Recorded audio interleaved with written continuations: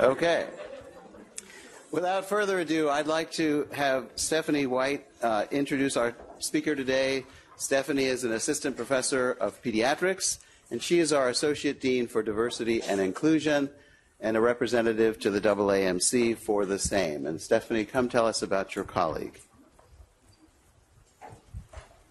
Good morning, everyone. It's so nice to see so many people here. When I was preparing the final touches for today, I was like, what if we run out of room? They're like, well, it's never really happened before. But I see lots of people standing in the back, so I'm really excited that you guys are so interested in this topic. First, I'd like to thank the Department of Medicine and Surgery for allowing us to use their time. And it gives me great pleasure to introduce you to Dr. David Acosta, who's the Chief Diversity and Inclusion Officer of the Association of American Medical Colleges. And so some of you may remember the AAMC as being, the process that you use to apply to med school, to apply to residency. But the AAMC is a community that consists of 151 U.S. medical schools, 17 Canadian medical schools, and also 400 teaching hospitals across the country. It serves more than 173,000 faculty members, 89,000 medical students, 129,000 residents, and more than 60,000 graduate students and postdoc research fellows. So, Dr. Acosta is a California native. He received his bachelor's degree in biology from Loyola University. He earned his medical degree from the University of California Irvine School of Medicine and completed his family medicine residency at the Community Hospital of Sonoma County in Santa Rosa, California. He went on to do a faculty development fellowship at the University of Washington. Dr. Acosta joined the AAMC from the University of California, Davis School of Medicine, where he served as the Senior Associate Dean for Equity, Diversity, and Inclusion, the Associate Vice Chancellor for Diversity and Inclusion, and the Chief Diversity Officer for the UC Davis Health System. He previously served at the University of Washington in similar fashions, and he also started the first Rural Health Fellowship Program for the Tacoma Family Medicine Program, which is the only one like it, of its kind in the nation. His recent publications, presentations, and speaking engagements touch upon all aspects of diversity and inclusion work within academia and medicine. And we've been fortunate to have Dr. Acosta visiting our campus for the past 2 days. We've kept him very busy, meeting with Geisel students, staff, and faculty, and he'll have a chance to meet with some of our DH colleagues today. And as you may recall, this presentation was scheduled for January, but there was a snowstorm, and so we had to cancel it. But I was telling a colleague last night that that was kind of a blessing in disguise, because I can't think of a better way of starting my term as Associate Dean of Diversity and Inclusion than having these conversations today. So I want to thank you all for attending and ask that you join me in welcoming Dr. Acosta as he presents his talk, Emerging as an Equity-Minded Academic Health Center Through Inclusion Excellence, the Next Generation of Diversity Work in Academic Medicine.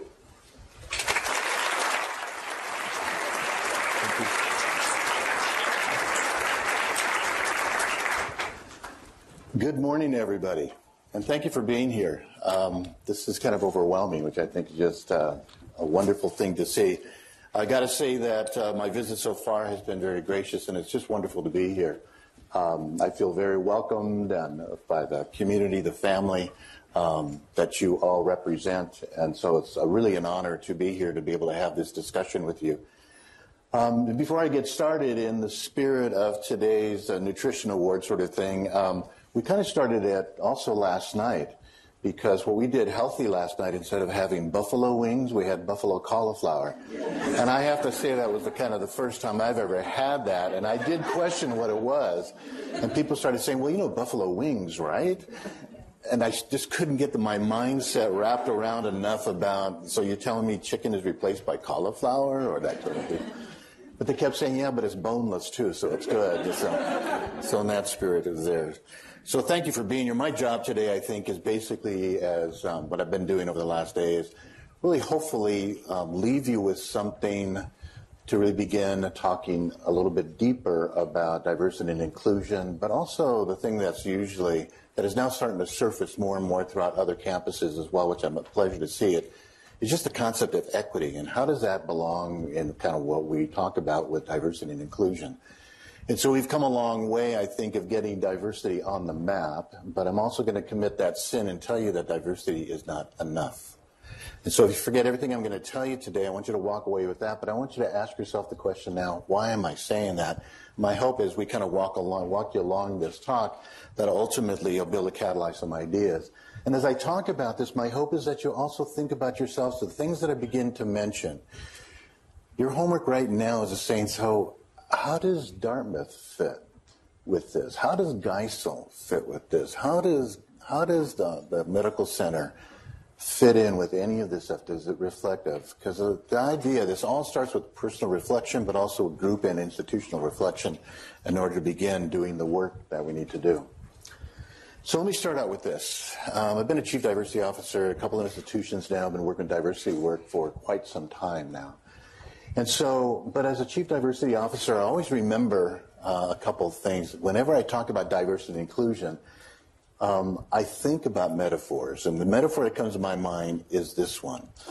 And so when you look at this, we're looking at a bridge that doesn't look very safe, right?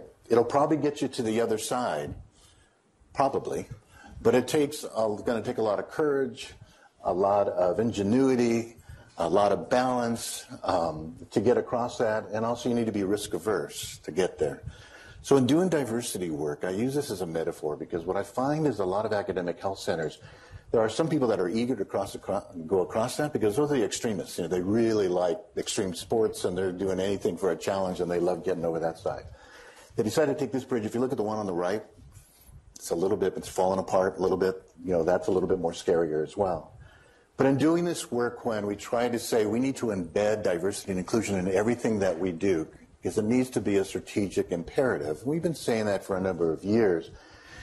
This is the thing that I've witnessed when I talk about this with our leadership, when I talk about it with our faculty, both at institutions, but also now that I go around and I visit all the medical schools and begin talking about diversity and inclusion. And usually what happens is that they say, well, do I really need to cross that bridge? Things are fine the way they are on this side of the bridge. But if I decide to go across that bridge, will people follow me looking at how dangerous it looks? And if I go and I start crossing it, and if I fall, is somebody going to be there to protect me and bring me back? Can I turn around and come back, sort of thing? And so bridges like this are really important because, again, one of the things that I also see is this cultural divide that happens, you know, amongst us and within institutions. And by the cultural divide, if you look at it up in the Merriam-Webster dictionary, it basically is this virtual barrier that ultimately is because of cultural differences that people have.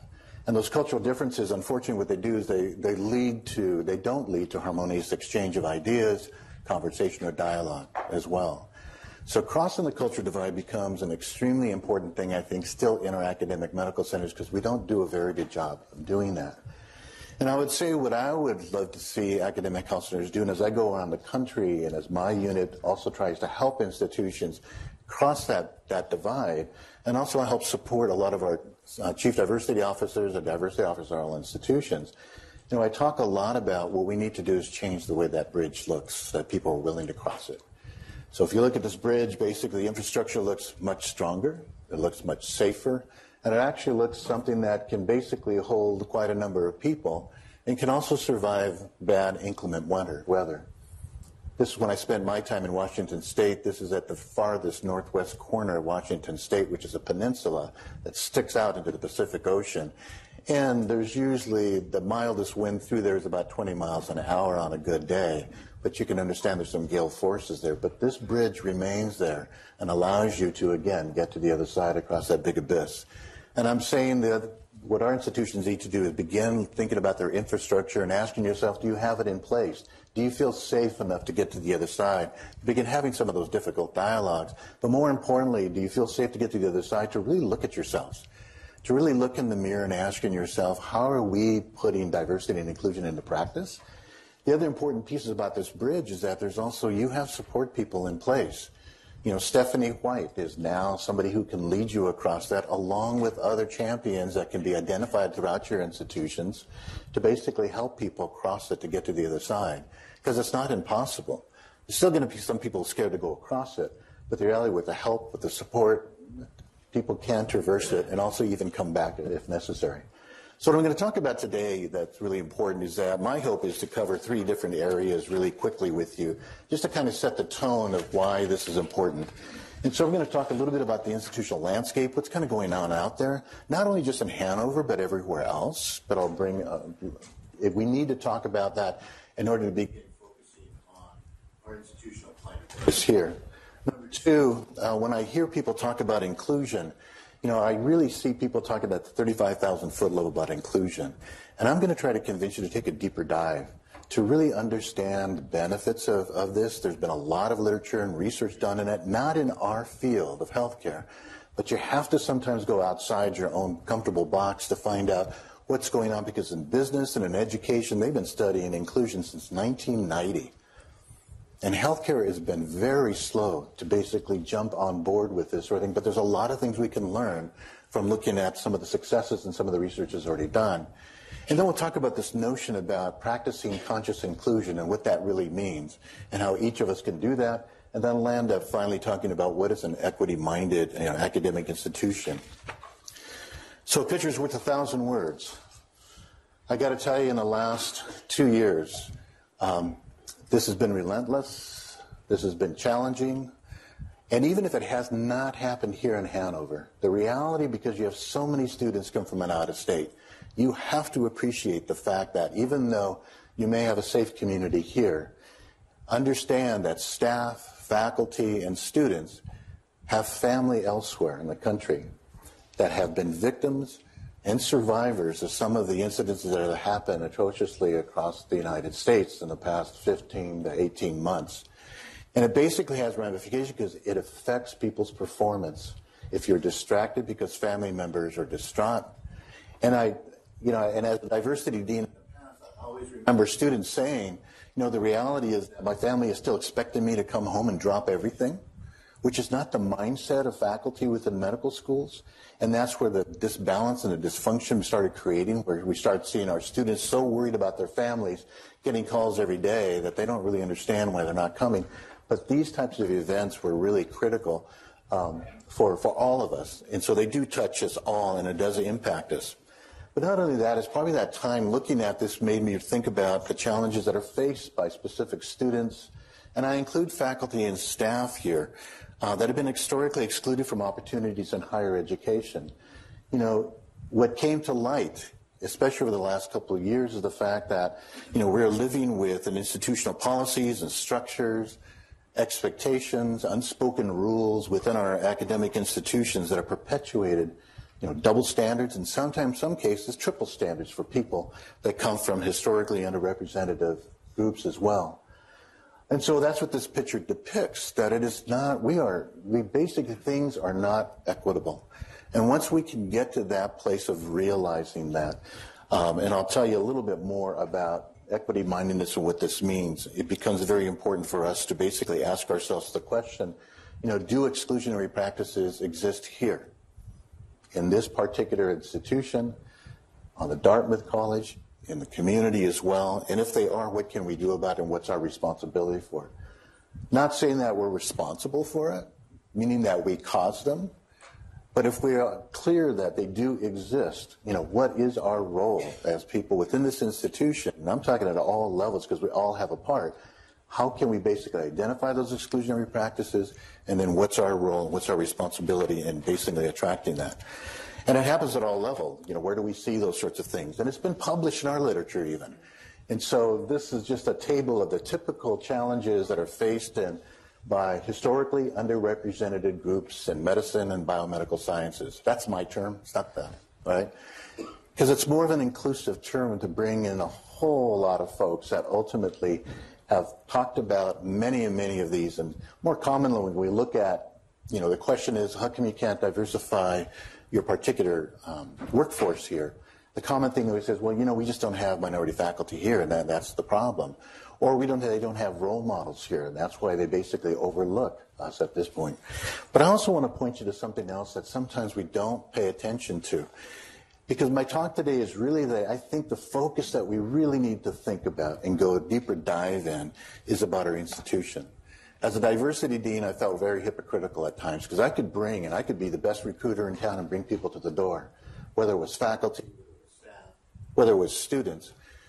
But the hypocrisy was just the environment, the hostile environment that they would experience when they were there. In academia, we do have this environment in which, again, we got you here. Be proud that we got you here.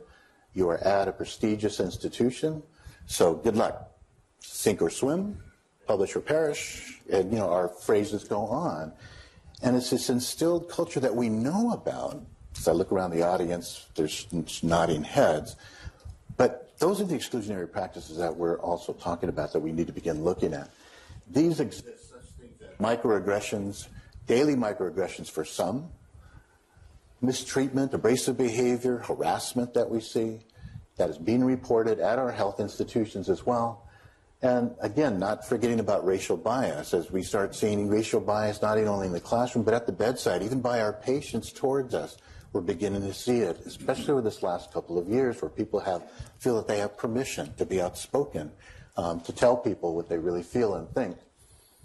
But this leads to some danger, and it leads to a couple of dangers that are really important that, again, I think about the isolation and marginalization of sort of our individuals, that ultimately, instead, because of the system that we have in place, that they'll be complacent.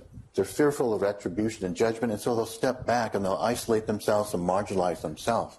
And ultimately, the problem with that is the things that are associated with that, and what tends to happen is usually mental health disorders, depression, and sometimes even suicide.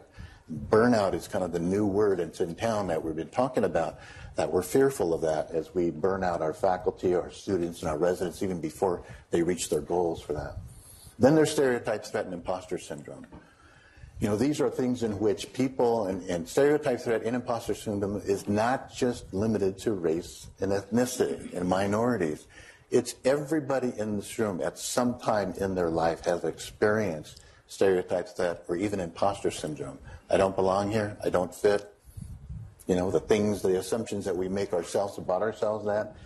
So I say we haven't done a really good job in taking a look at this, and I'm just trying to call out a call to action that I think it's time.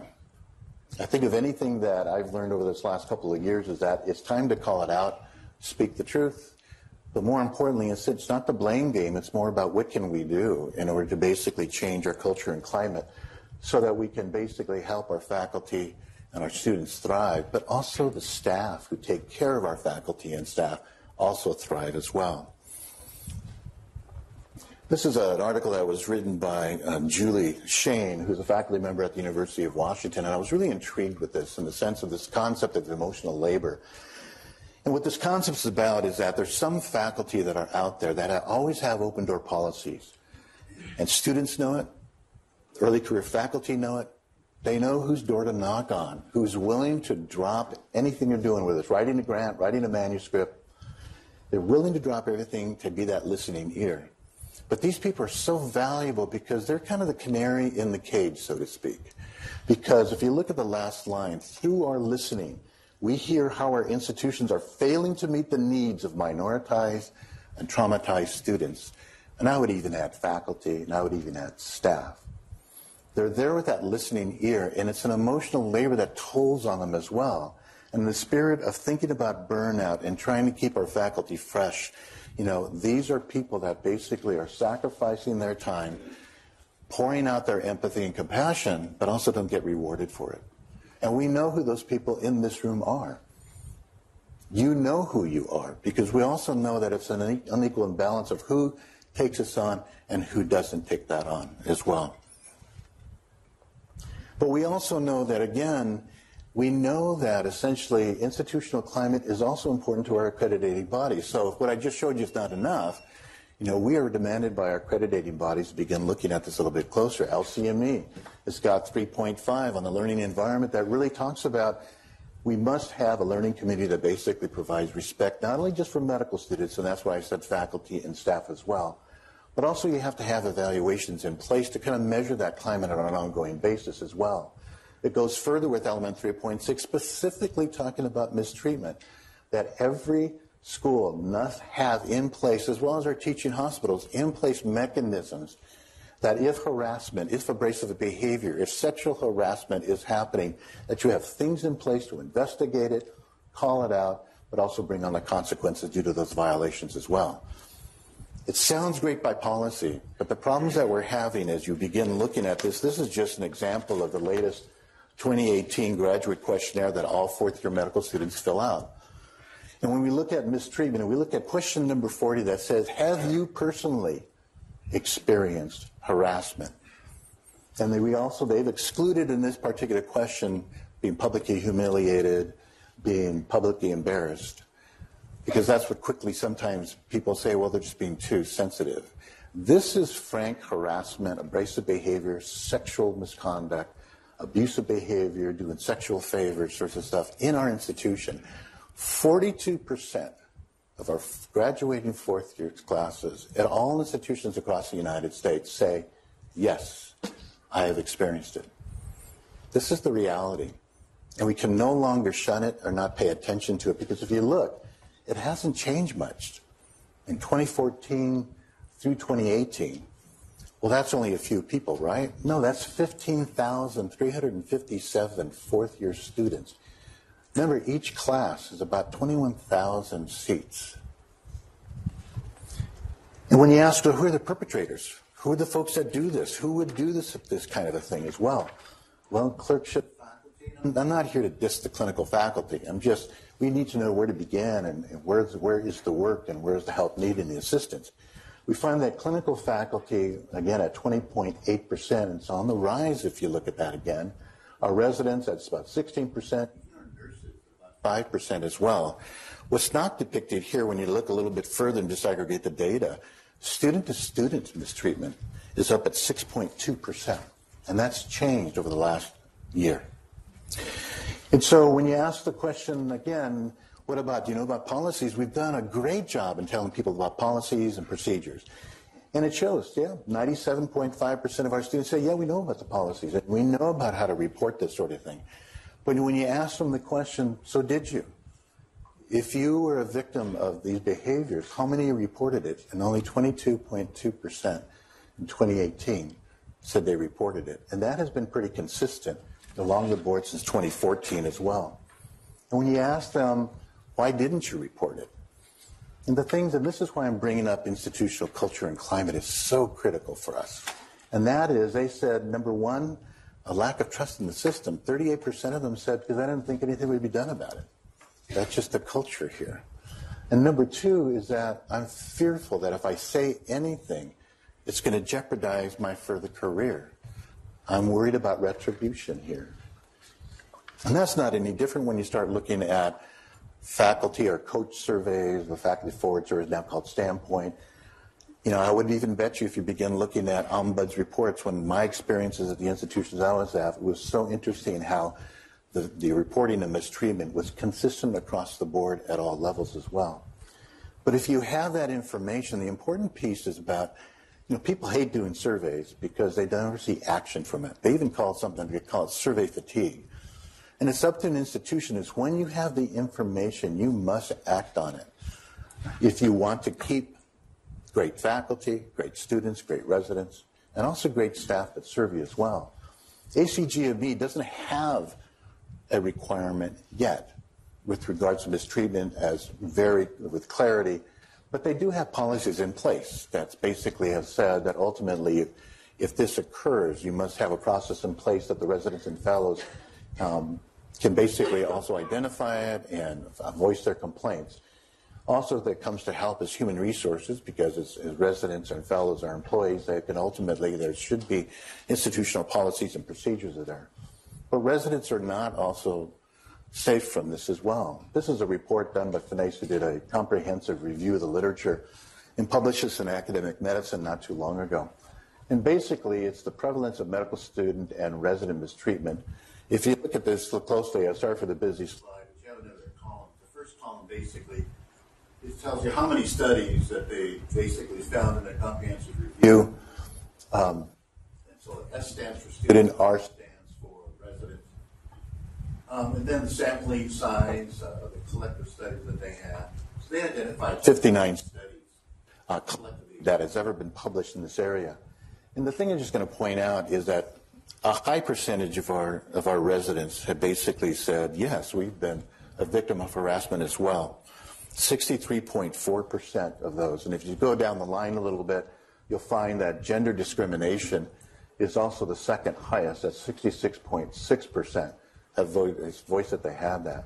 So why is this all important? It's important because now we have literature that tells us this is the ramifications from this that we must pay attention to our institutional climate. There's a higher rate of poor emotional and mental health outcomes, including a rise in alcoholism, depression, and even suicide that we see in our medical students and residents due to mistreatment that are on institutional campuses.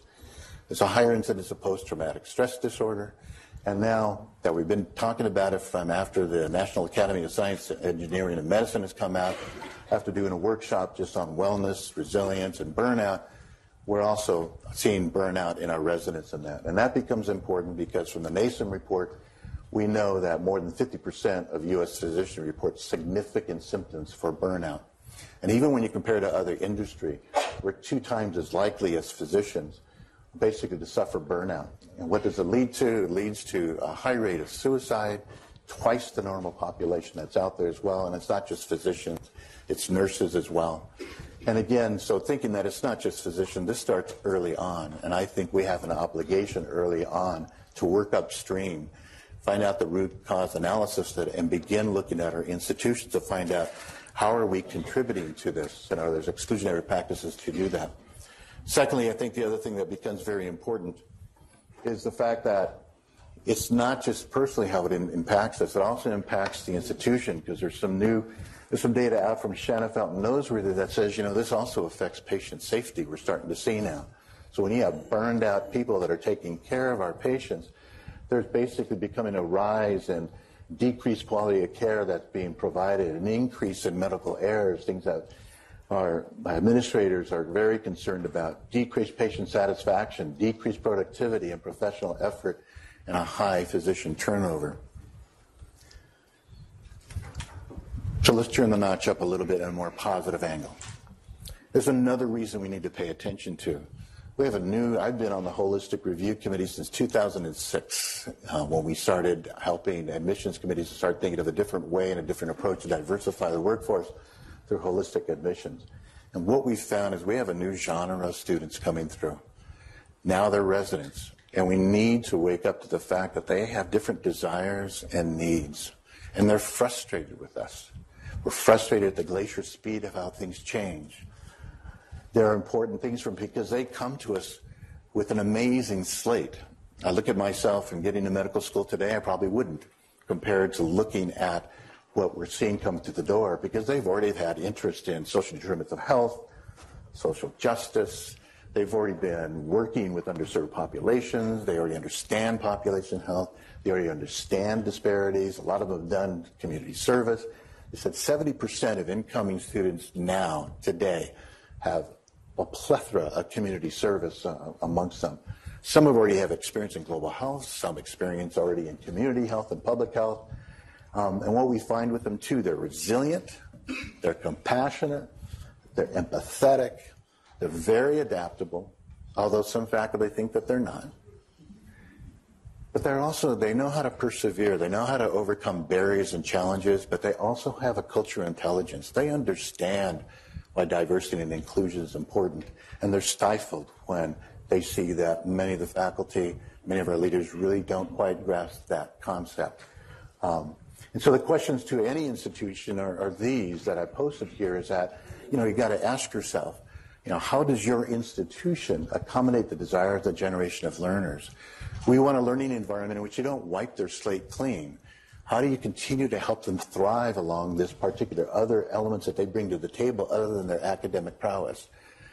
How do they become our future healthcare providers? And how do we continue not to extinguish the flame, but also brighten the flame even more?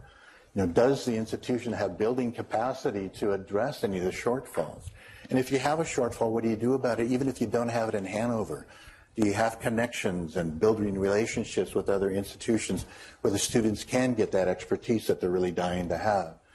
Does the institution have the political will to really change the paradigm? And how does the institution hold itself responsible and, more importantly, accountable to become an effective institution for the learners?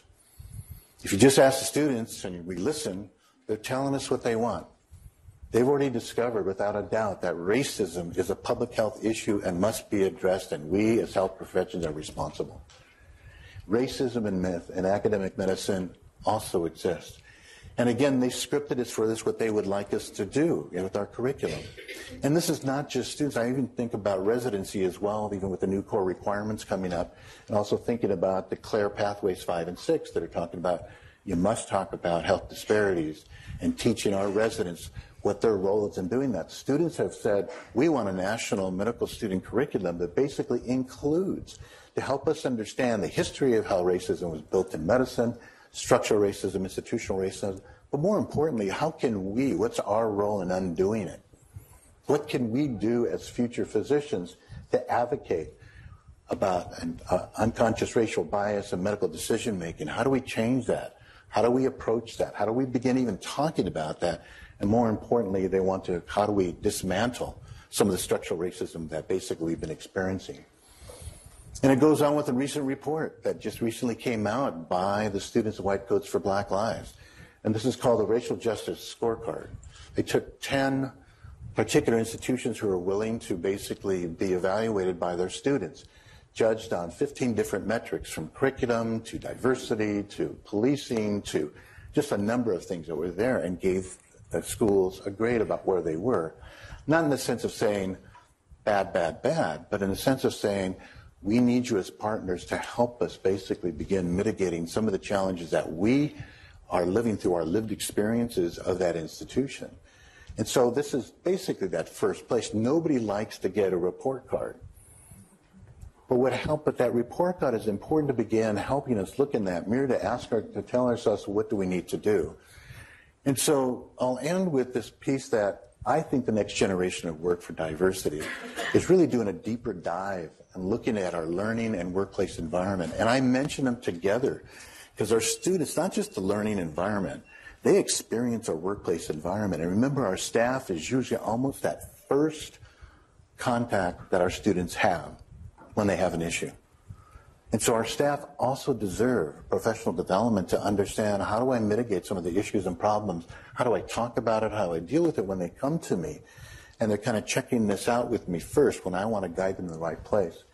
I want to talk a little bit about it. How do we become an equity-minded academic health center? And how do we basically take this deeper dive that I'm talking about? And then reaching the promising practices that some institutions are starting to reach, inclusion excellence. And I was happy to hear about the Inclusion Excellence Initiative that Dartmouth College has taken on over the last year or so, that they're continuing to work on. The important question, how does that basically also dovetail and disseminate and the ripple effect of that to the School of Medicine, but also to the health center here as well? So in short, what an equity-minded institution is, it's pretty basic.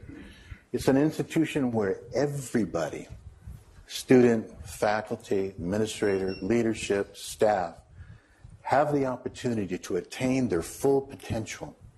And no one is disadvantaged from achieving that potential because of their social position or group identity or any other social determinant. When I talk about this, the wheel represents, and it's kind of pale here, but again, what we're talking about when we talk about opportunity, this is not a handout. That's frequently how this is interpreted.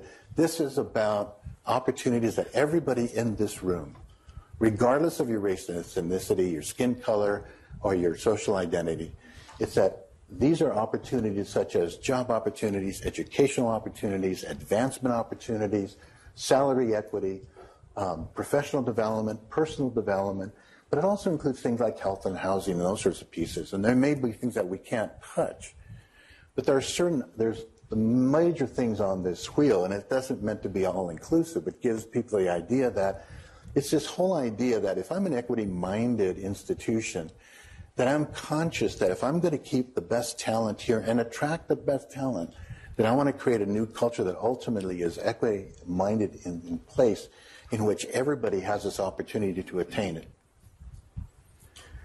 A lot of this work comes from the Association of American Colleges and Universities, and I applaud them because in 2015 they said, we're going to take equity on an educational stream. So we're going to look at educational equity. And I think there's a lot that we can learn as medical educators, along the line of what they brought up. This is called Step Up and Lead for Equity. what higher education can do, reverse our deepening divides. And if you're a medical educator, show of hands, have any of you read this or seen this yet? Because this is a must-read for any medical educator in this room or anybody that's involved with teaching residents in well. So let me just kind of cover what it talks about. They talk about what does it mean to be equity-minded.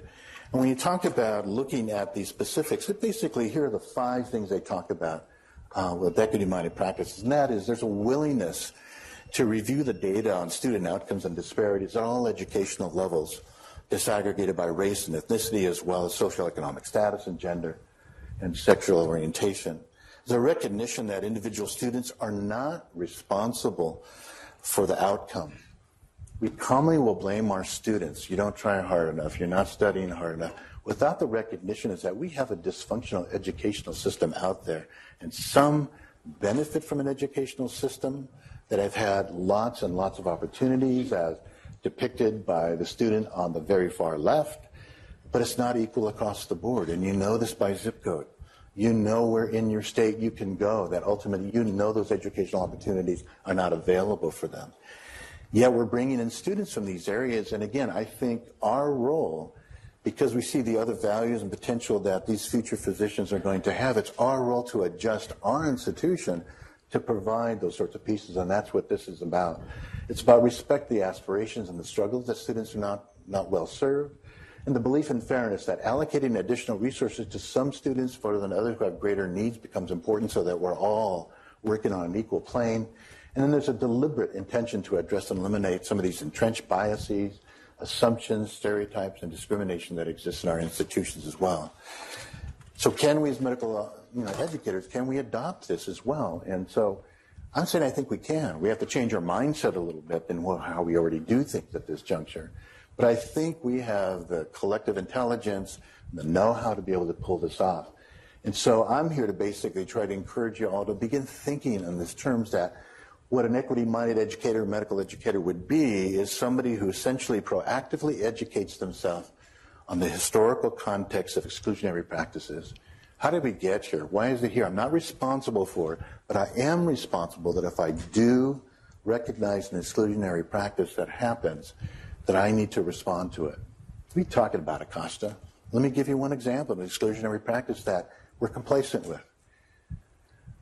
I've been a medical student that all my life, I've been preparing myself to go into ophthalmology. I've done everything. I've done the research. I've even co-authored some papers. I've done everything my mentor has told me along the way. I have hours that I've spent with ophthalmologists in trying to meet this career. But then I take this test called Step 1, and I don't meet the numerical value that the ophthalmology residencies are looking for to screen me in or screen me out. And so now my advisor says, hey, you ever thought about being a primary care physician? Right? And we know that because it happens. And so that is an exclusionary practice that we must look at, mitigate, and change it if we're ultimately going to move forward, because I personally feel it's unfair to that student that we have failed them in that sense. Yeah, we can blame the student for not doing well on that test, but we also need to look inwardly and ask ourselves, how were we ineffective for that student not scoring what they needed to do on that sort of piece as well? So this is really trying to understand that, and it's continuing asking ourselves, so how do exclusionary practices happening here? Secondly, how do we reject this ingrained habit of blaming these inequities on our students that come from different social and cultural backgrounds? The tattoo we put on them, so no matter where they go, they face it, and it impacts them as well, and impacts their academic performance and even their thinking. We recognize that equity-minded leaders and educators recognize that if we're going to eliminate any of these entrenched biases, these values, these norms that exist, that ultimately make it an environment that is not conducive to learning, it's going to require intentionality, and it's going to require a critical deconstruction of looking at our structures, our governance, looking at our policies and how we do things, looking at our embedded institutional norms and values and saying that are soon to be race neutral, and ask ourselves, how can we change this? Again, getting away from the blame, but just simply asking ourselves, how do we begin looking at this? It does require a systematic transformation, there's no doubt. We have to do some systems-based thinking to ask ourselves, how can we do this? And how can we move towards what the AACU talks about in the sense of holding us accountable for our effectiveness for student successful outcomes and resident outcomes, I'd have to say as well. And moving more towards this investment model. Lastly, about how do we invest time, equity-minded leaders and educators invest time, but also the political will. They're willing to take this risk to basically begin addressing what is not being addressed and how to mobilize an institution. But also don't forget our community partners. You have a community here that has an idea about how they feel about DH, of how they feel about Geisel School of Medicine. Never forget the community partners that we have pushed out wherever our anchors institution has set in. Because mind you, we have pushed people and communities outside of the communities that we exist in, sort of thing. And communities have memory for this. But they're also resilient in the sense that they also want to help. And how can they be better partnered for us to be able to reach this? This is just a colleague of mine that I thought put it really interesting about what equity is. He says, equity is, it's not a stopgap, it's a journey. But it involves the sacrifice of sharing of power, not just the doling out of privilege. He says, we all have to contend with creating and sculpting a way to bring equity to life in our work and in our lives and in the lives of others, meaning patients. So we talked about, there's been a plethora of literature out there over the last 20 years about diversity. That it's more than numbers, that it leads to stronger innovation, creativity, better complex problem solving, and better prediction as well. There's no question about it anymore, but yet I still find people questioning the validity of diversity and why is this a big deal. But I'm also here to say that diversity is not enough, because the benefits of diversity are never going to be seen if you don't have an institutional climate that is inextricably linked to diversity. The benefits will not be leveraged. The benefits will not be seen if you don't have an institution that embraces differences, that also allows it to be very visible, very embraced, but more importantly, leveraged. Remember, everybody in this room has differences. And we learn those differences from our lived experiences, whether it was a prior workplace, where we went to school, where we grew up. We all bring talent to that particular table. So at its most basic definition, this is written by Howard Ross, who's done a lot of work in this area. Wonderful book called Reinventing Diversity. And basically, he describes an inclusive environment in this way. He says, it creates opportunities for everybody in that organization to feel like they're a fabric, a fundamental fabric of the institution.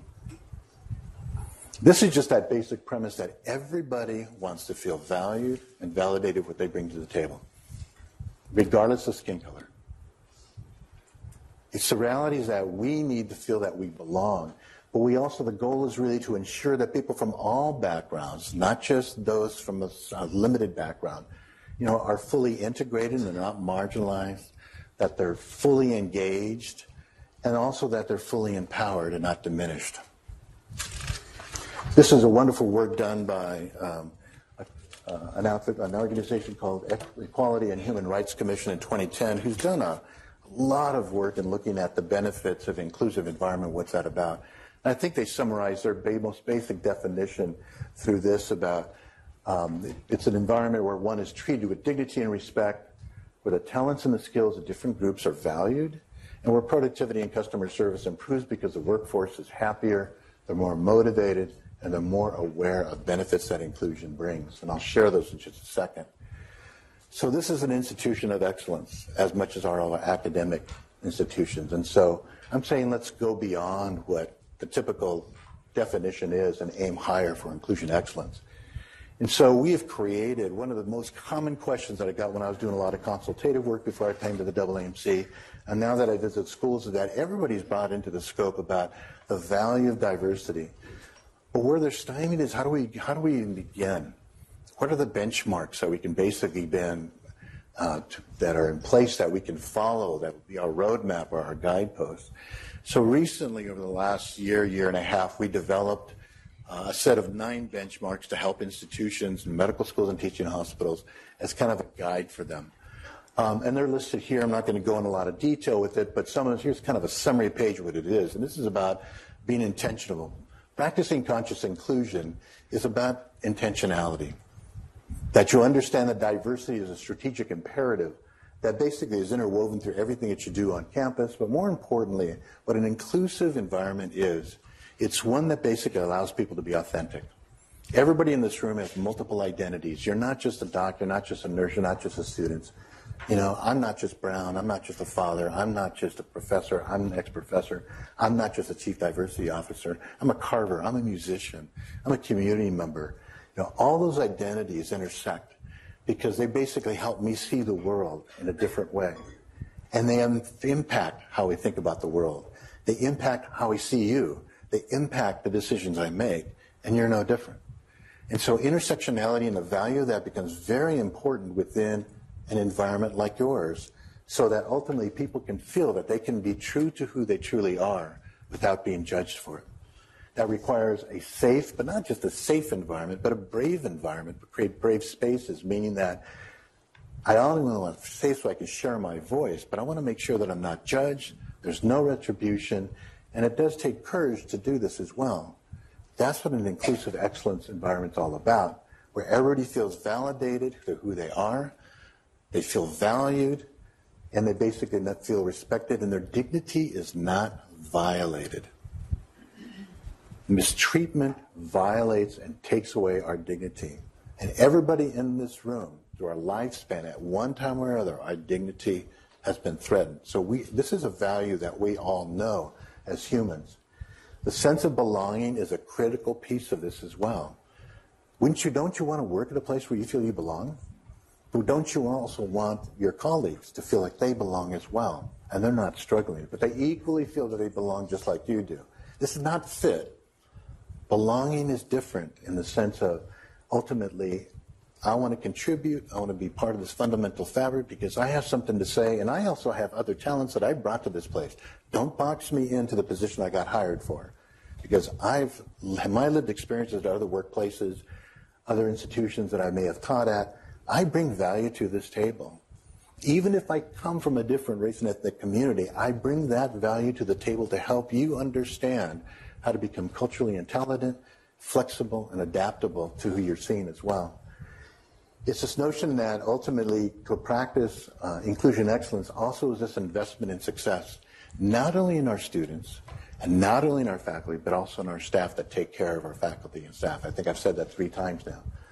Last but not least, none of this matters unless you have an accountability system in place to hold even our highest leaders, but also to help hold each one of you accountable for this, because this is not just your diversity officer's job.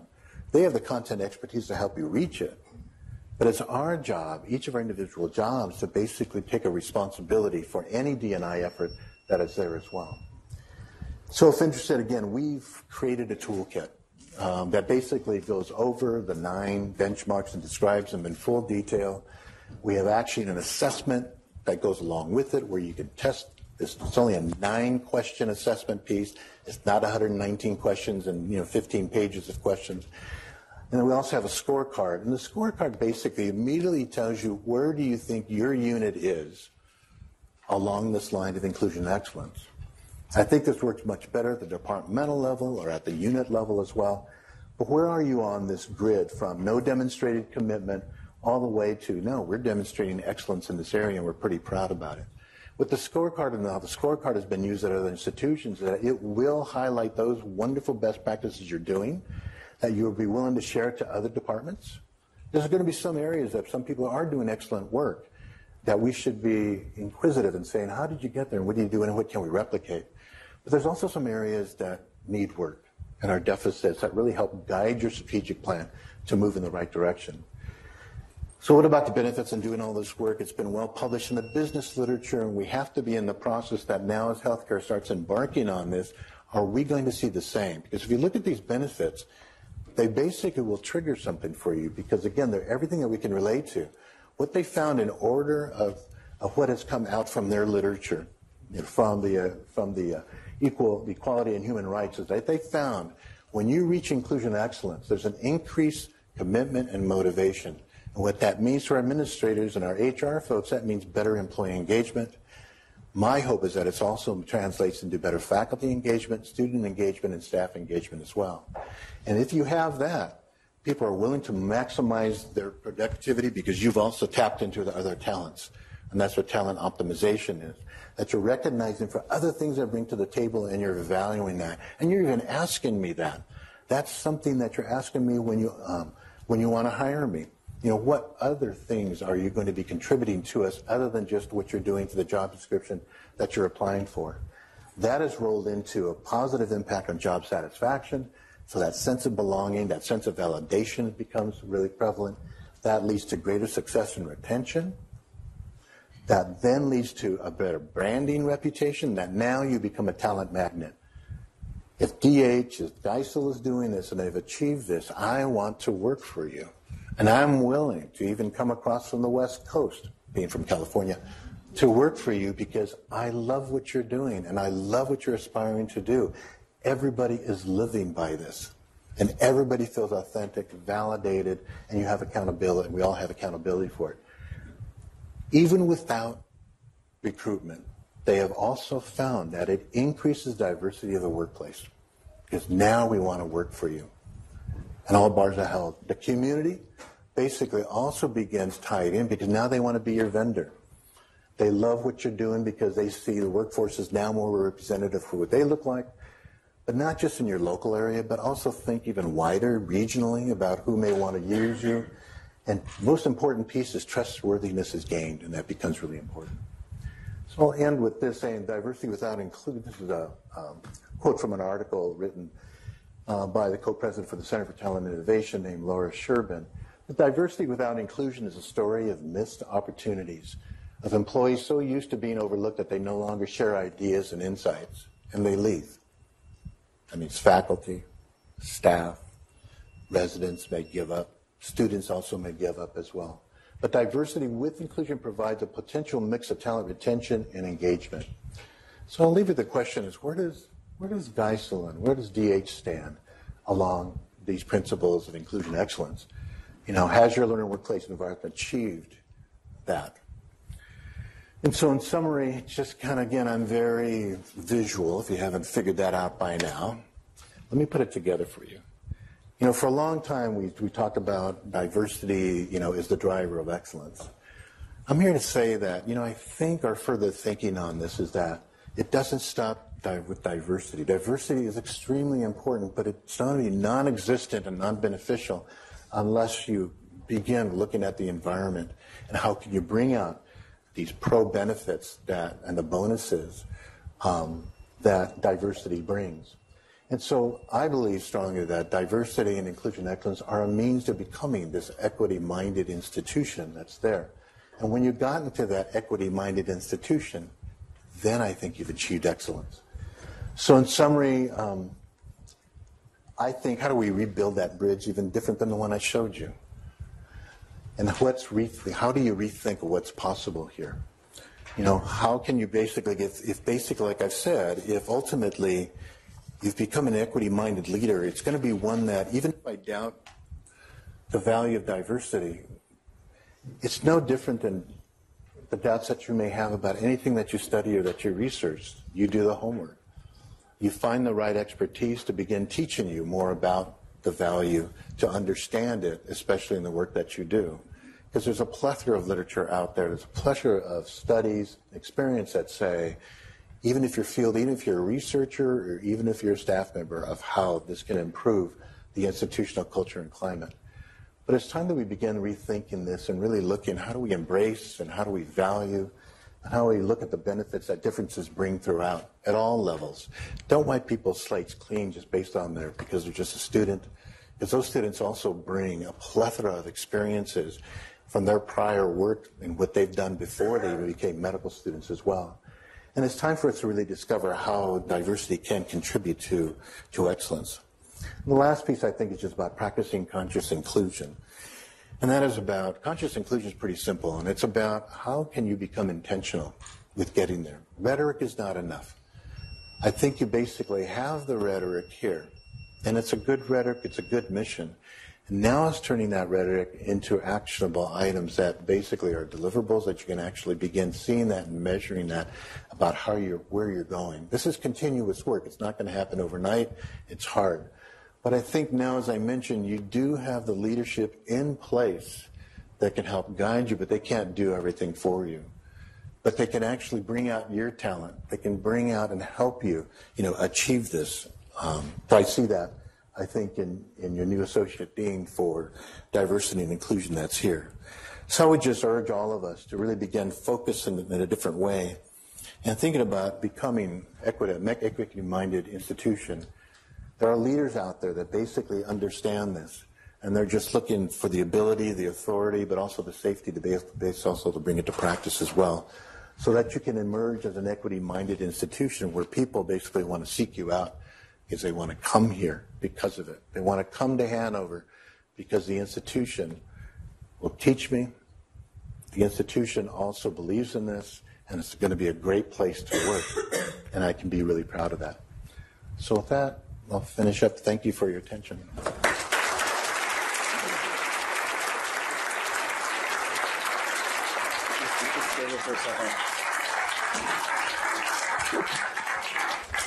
Thank you, David. I think because of the hour and knowing people have to get off to other things, we're going to do question and answers up here and meet David up here.